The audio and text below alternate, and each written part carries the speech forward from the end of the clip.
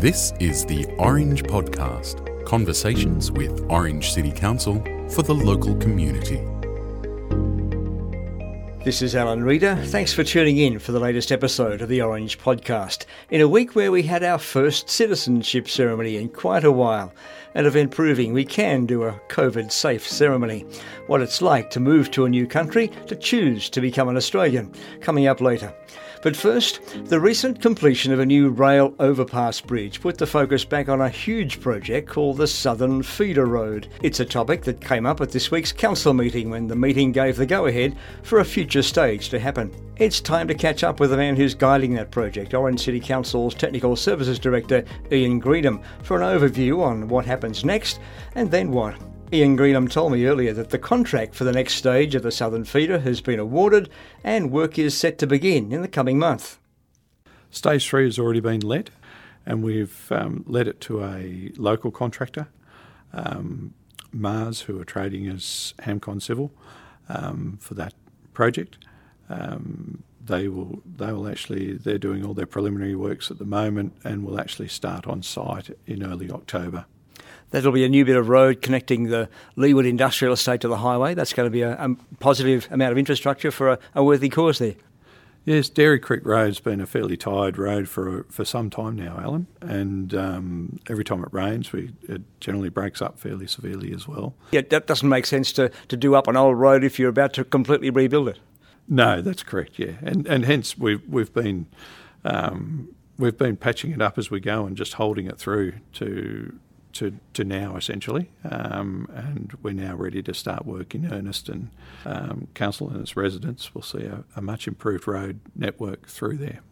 At the spot where the Southern Feeder Road hits the highway, a new intersection there? Yes, a new intersection there, so we'll realign that closer to the city from its existing alignment. It'll have dedicated left turning circles, and it'll also have an overtaking section to the right for those turning vehicles that are propped to turn right into the Southern Feeder Road. And if people are wondering where that intersection will be on the highway, pretty well on the spot of a new big billboard that's there at present. Yes, that's right. So that billboard will be taken down. Looking to the other end, Stage 4, this week's council meeting gave the go-ahead for the next stage after the one we're about to start gets underway. Stage 4, where does it go from the top of Anson Street? How far through? Yeah, that's right. Stage 4 will go from the top of Anson Street all the way through to the Pinnacle.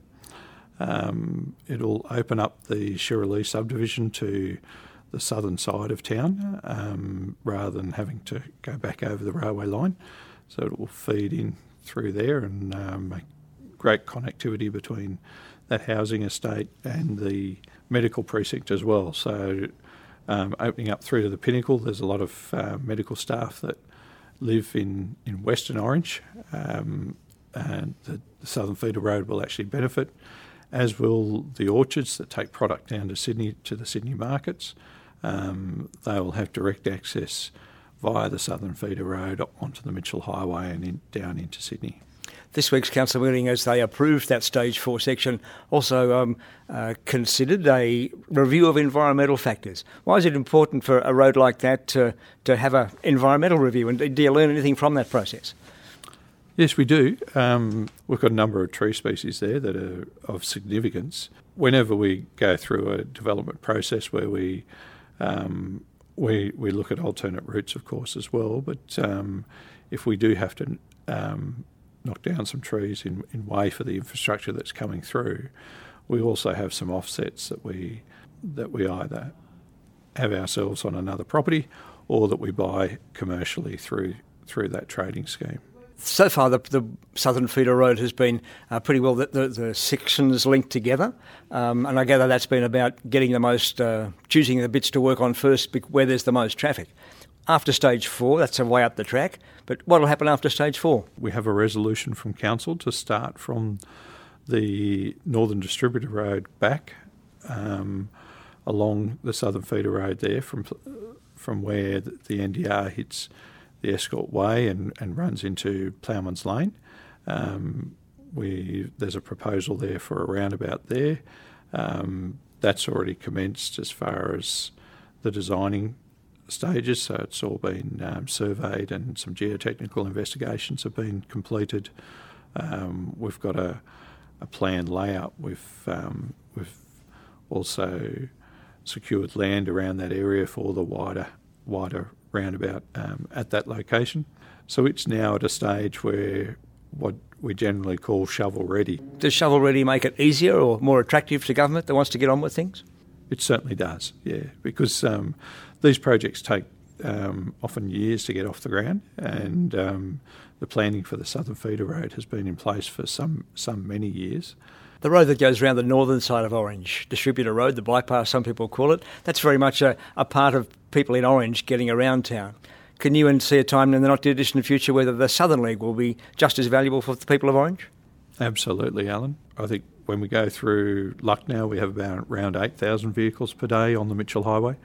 There's some sections of the Northern Distributor Road that carries around 15,000 vehicles a day. So roughly half of those vehicles are actually generated, or vehicle movements are generated within town itself and being used for people within town to move to other parts of town. Just like the Southern Feeder Road will open that up, and it already has a major centre in the Bloomfield Medical Precinct as a driver for traffic. It will pull a lot of traffic off of some of the council's main feeder roads that work on more of a hub and spoke network. This will form the rim of that hub and spoke network, and in many cases be a more advantageous route to travel into that medical precinct. Orange City Council's Technical Services Director, Ian Greenham. Most of us didn't choose to become Australians, we were simply born here and it just happened. This week in the Council Chamber, a handful of people who chose to come and have chosen to stay.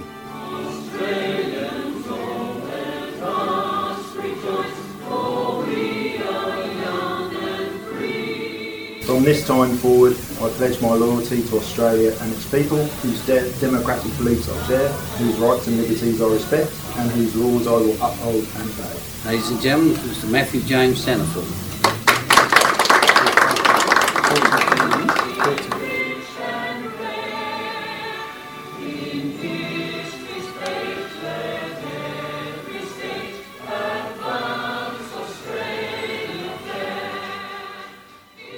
Matthew James Staniforth. I'm from Portsmouth, England originally. Came to Australia for a new challenge. I came here on holiday, had a really good time. So I came here in June 2010 to try something different originally. And I ended up staying here, getting work, love the country, love the place. Ended up meeting my lovely wife. Now got a baby. So yes, very much settled here and love it. What made you decide to become a citizen? I was here for about 8 years. And I got married last year, had a baby, and I felt that I just wanted to be part of the community in a more sort of official way, instead of just being known as the POM in my workplaces and whatnot, to be honest. So yeah, wanted to be Australian, but also just to be part as a one-rounded family, I suppose. Yeah. Why Orange? I met my wife here. And she wanted to stay, and I did too. So I moved here from Sydney for a tree change.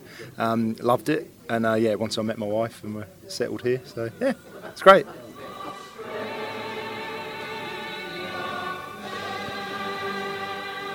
My name's Nicole Taylor, and we've just witnessed the first citizenship ceremony held at Council Chambers since March, and I'm here with Christine, and she's going to talk about her experience. Hi, Christine. My name is Christine, and I'm from Zimbabwe. I came here in 2008, and today is my citizenship ceremony, and I'm so excited. I came in 2008 from Zimbabwe. So why did you move from Canberra to Orange? Because Orange was affordable compared to Canberra. Very friendly people. Yeah, I love Orange. I really enjoy the Australian culture because people are friendly and welcoming. My name's Hannah Hamdeen and I'm from Sudan, Khartoum. Coming here when I was 1 year old, 18 years, 17 to live in Sydney. And we moved to Brisbane for a bit. We've just been back Sydney, Orange for a couple of years. It's equally shared, everyone's nice, you feel included. Were you nervous about today? But it went okay. I thought we had to stand up and actually say it, but it was all right. Does it make you feel any different now that you're officially a citizen? Yeah, it makes me just feel included.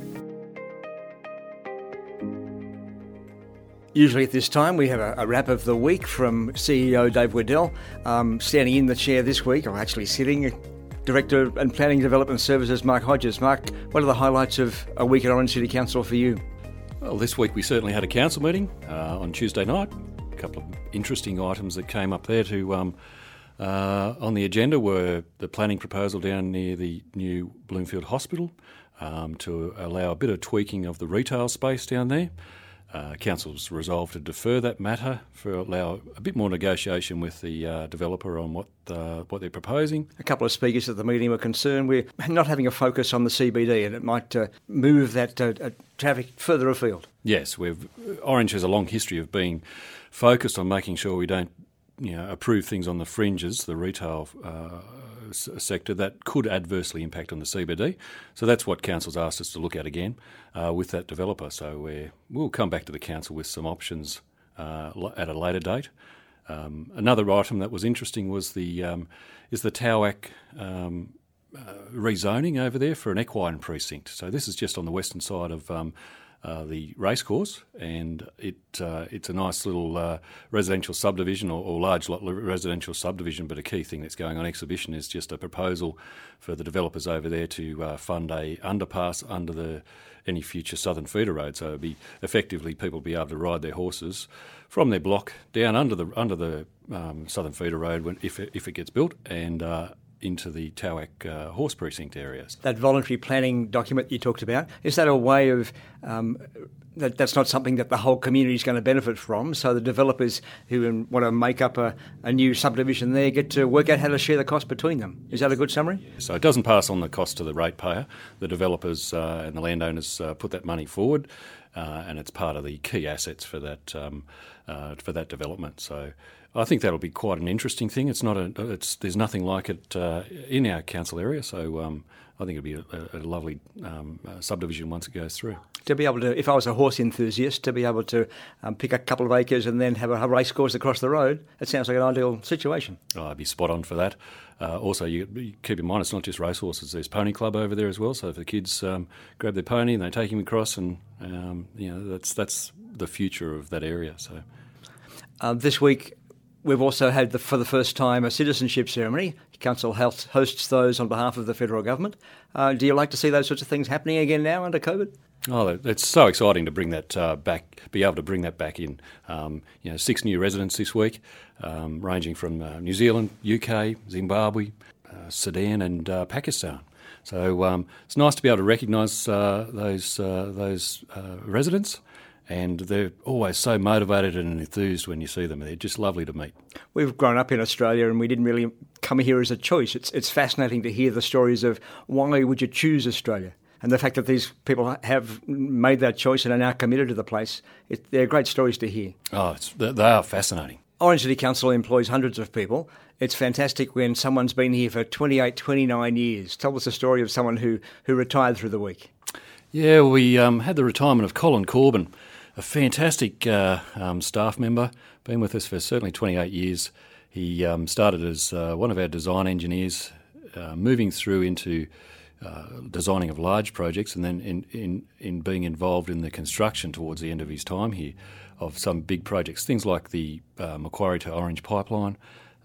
He's certainly been doing the southern feeder road, the bridge over the railway line there, just near Leewood Estate.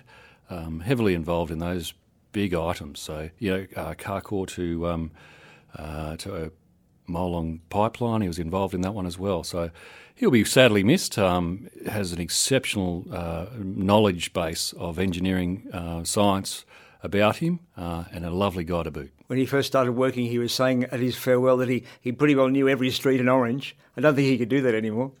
No, it was, he has said that Orange has been growing a bit fast for him now, and he doesn't quite know as many of the streets, but it does show the depth of knowledge that he knew. He knew a lot of the locations of stormwater and sewer pipes and water lines through the whole city. So he's a knowledge base that we'll struggle to replace, but and we certainly wish Colin well in his retirement.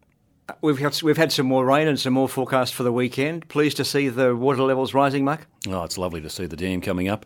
It's just over 57% now, and the water's still running into it, even though it's been a few days since the rain. So shows you what the country is like here. Once it gets saturated, it continues to run.